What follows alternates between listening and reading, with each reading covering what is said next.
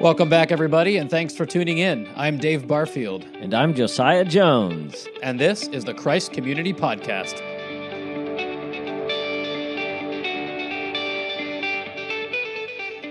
We're so glad you're here. We hope our show will encourage, challenge, and uplift you with the gospel of Jesus Christ. In today's episode, we talk about some things going on in our church. We discuss the latest sermon, read some scripture, and as always, we'll spend some time praying for you. So let's get to it.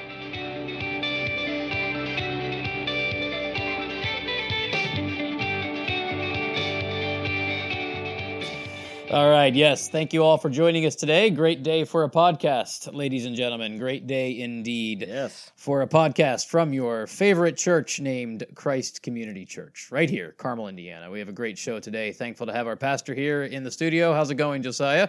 Well, Dave, it's great to be here. It's going very well. That's outstanding. Great. I see you've got a new microphone over there. I'm kind of jealous. Yes.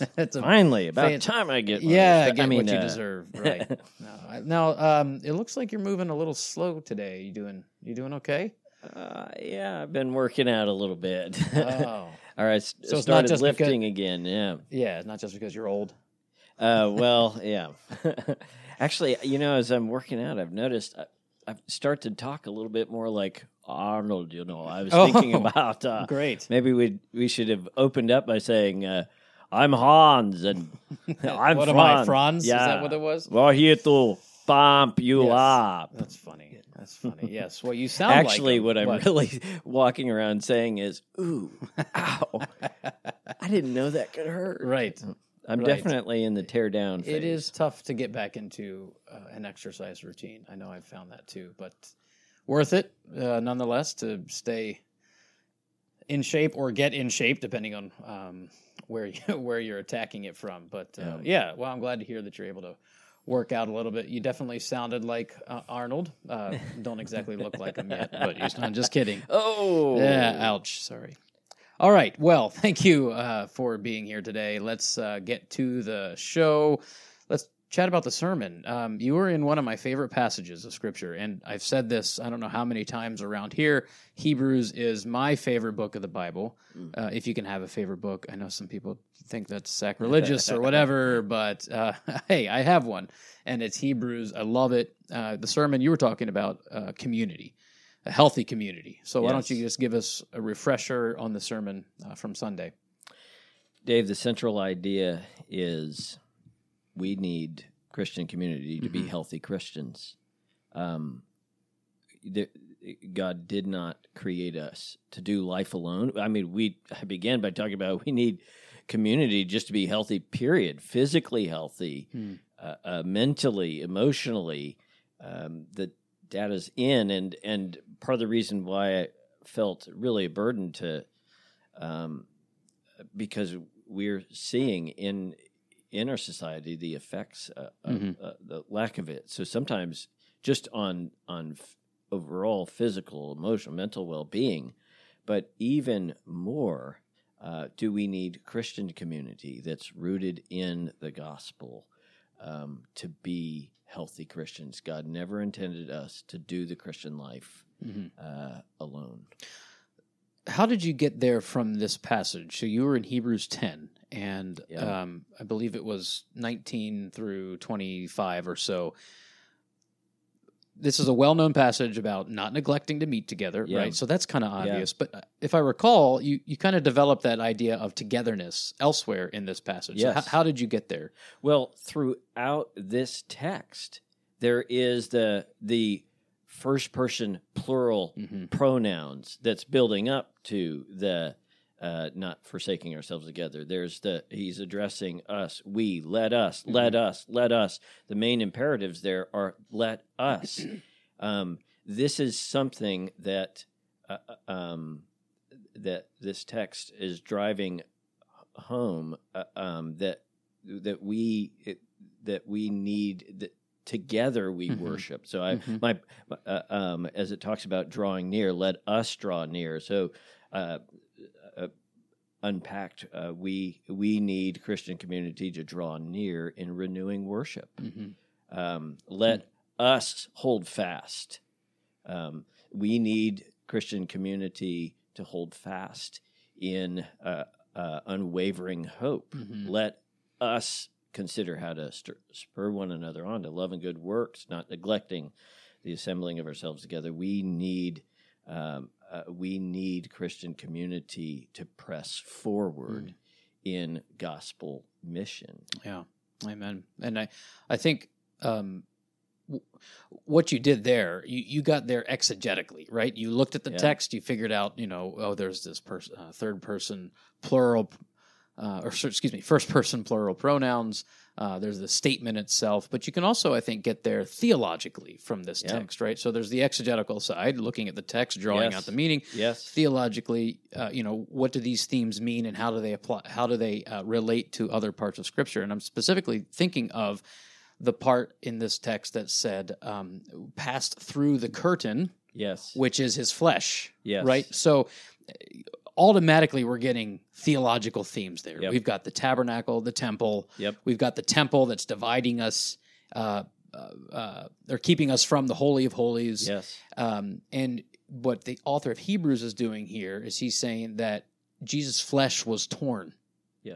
So automatically we're taken to the communion sacrament, right? There's this family meal celebrating the flesh of Jesus being torn. And once that is torn, then we have access, right? And so there's that community sense there theologically as well in this passage. Absolutely, Dave. And when you think about the temple imagery, the thing that struck me as I was studying and meditating on this passage is how astonishing it is that this passage says that we can come and enter into the holy place with confidence. Right. For, as I was mentioning, for someone who's read the Old Testament and sees the holiness of God, which, by the way, is communicated and revealed in the New Testament as well.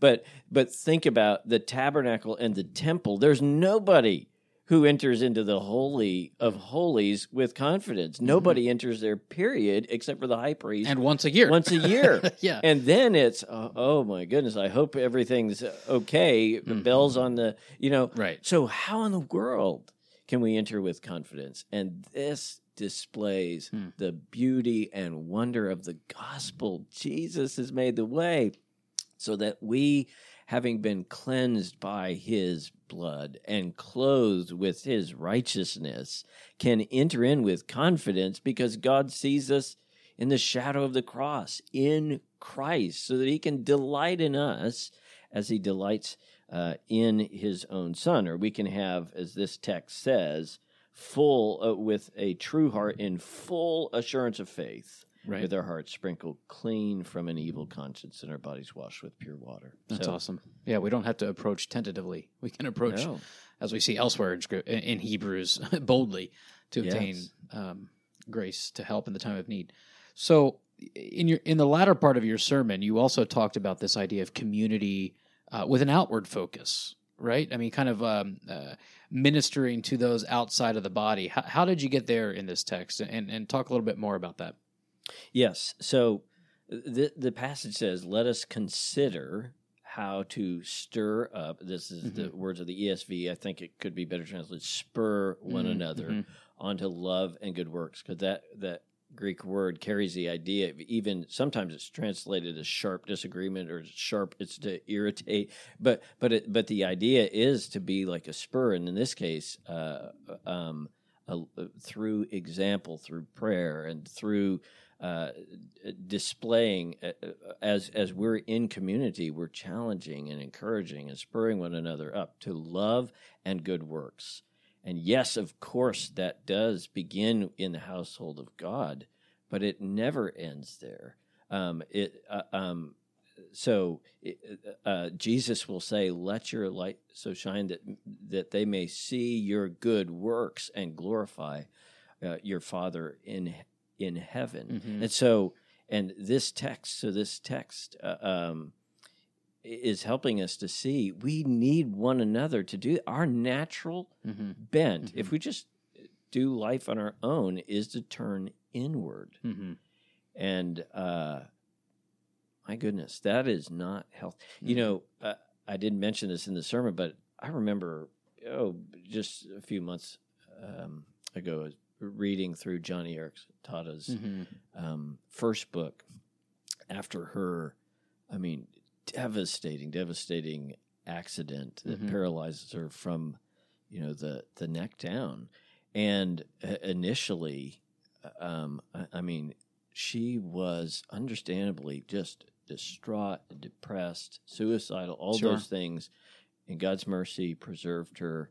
But she would go on to write that one of the things that, as God, ministered to her heart and gave her hope, one of the things that helped her out of that deep, deep, deep depression was to see the ways that God had enabled her to serve others. Yeah, that's awesome. Isn't it? Someone who's paralyzed from neck down starts to think about how she can help others who are hurting and in need, and finding that it lifted her spirit because she's seeing God's using her. Yeah, and there's something that brings health and life and joy. And so I tell you, I quoted the kind of the church guru who talked about one of the things that has hurt, it's made it so that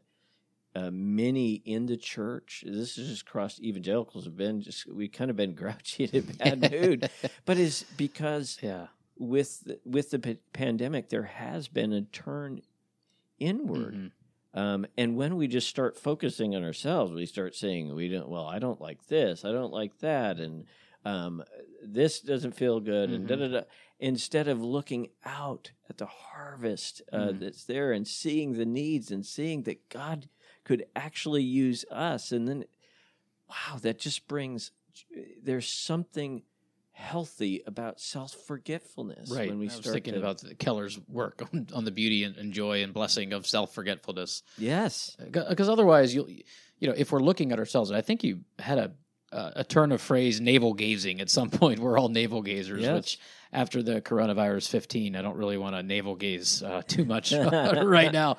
But inherently, that will either lead to this inflated arrogance, like, oh, look at me, I'm amazing, or an inflated criticism of, oh, I'm worthless, I'm not good enough, I don't have it all put together. So that constant self-focus will inevitably result in one of those things, because we're not perfect. There's always going to be something wrong, and it will either lead us to pride, or it will lead us, what's wrong is that we're prideful, or it will lead us to this criticism instead of a confidence in how God has made us. But when we have that self-forgetfulness, and I'm talking to myself here, when we have that self-forgetfulness, we look out and see the needs around us, and we get to see fruit. We get to see what God is doing and be involved in that fruit. And when you taste fruit, what do you want? You want more fruit.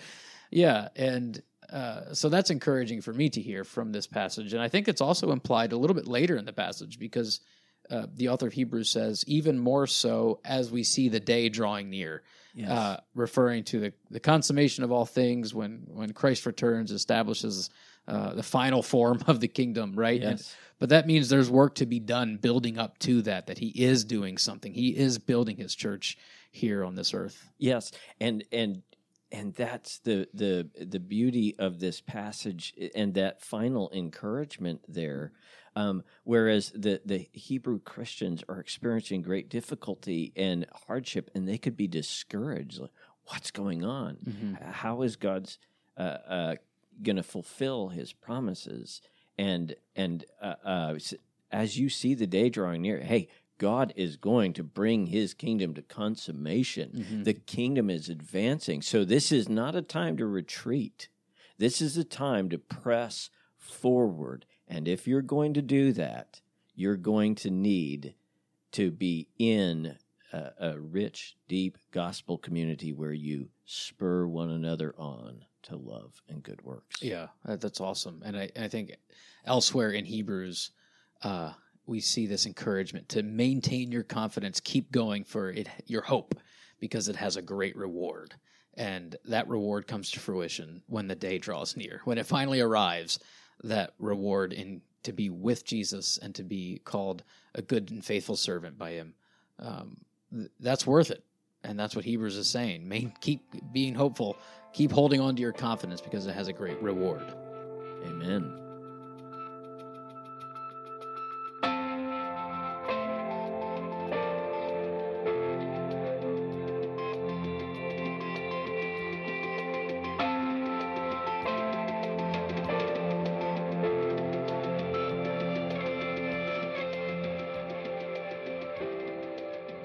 In our next segment, we're going to take time to quiet our hearts and listen to God's word.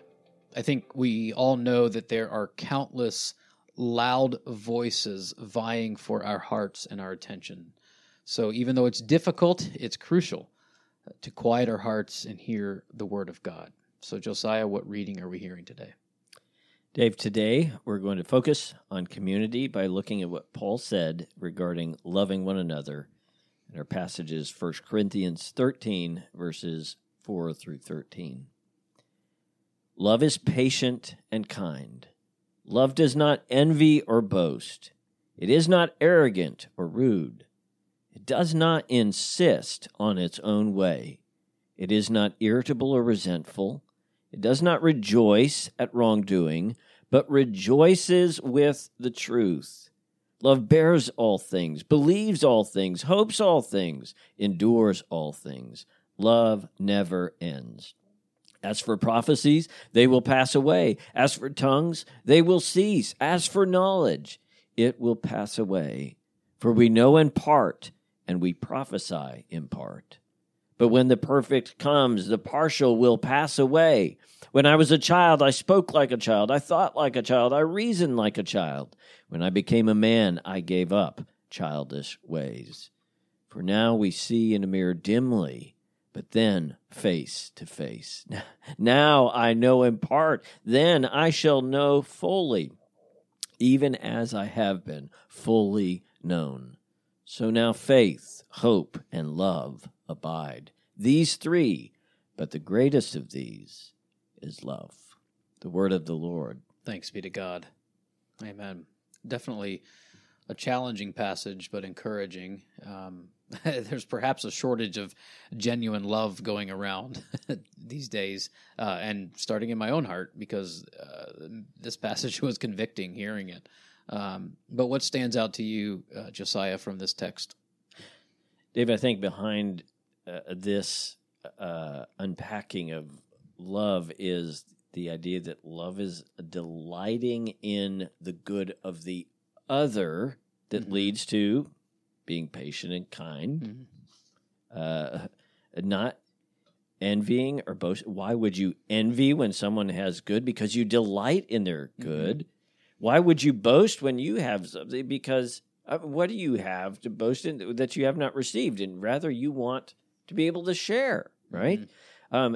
So you're not arrogant or rude, because you do not, and this is where I'm really kind of drawing on this, the delight in the good of the other, it does not insist on its own way. Right. This is where so many of the problems that we have that really can destroy community occur. I want it on my terms. I've got to have my own way. But love is, again, we come back to, if it's self-forgetful. It does not insist on its own way. And so when things don't go exactly the way I would like, it's not irritable. That's the kicker for me. That one, irritable. Yeah, I feel like it's interesting because irritable, I think like it's almost a right to be irritable, like, oh, this traffic light is taking too long, but that's not love. It's not loving God's sovereignty, that he has me sitting at this light for a purpose, for a certain length of time, perhaps so that I will pray or that I will have better endurance or whatever. And again, what leads to that irritability is being centered on ourselves. Right. Yeah. Like, I've got this to do. I've got to do. I'm so important. Right. Well, I'm not, but I feel like I am. It is a self-focus instead of a self-forgetfulness. And I think that kind of permeates this passage, and that's why Paul ended it with, but the greatest of these is love. If you think about eternity, faith is going to be done, right? Yeah. I mean, we're going to be with Jesus, and we no longer have to trust in what we don't see. We'll walk by sight. Yeah. Hope, certainly not like we know it now, right? Which is future-oriented. Right, Yeah. it's future-oriented, It's here. but it will be there. But love will remain Yes. for all of eternity because Yes. we'll be with him and with his people forever. Yes. So better get good at it now because it's going to last. Well, and Dave, what enables us, of course, is experiencing the love of God like this. Right. In Christ. Right. Jesus. Yeah. He forgot about his own needs and gave himself to meet our needs, to delight in our good. And so he was patient. So he is patient and kind with us. Doesn't envy or boast, not arrogant, rude, so on. He has pursued our eternal good and continues to and will. And when we know that we're loved like that, that's when we're able to forget about ourselves and to love others like that. Jesus has us taken care of. What we love others because he first loved us, right? So we Yes. know that. And there's that sense of overflow that we minister out of. When we know that type of love, that just pours out, right? It overflows into loving others and also into, of course, love for God. So what a blessing. Thanks for that reading. May it be. Amen.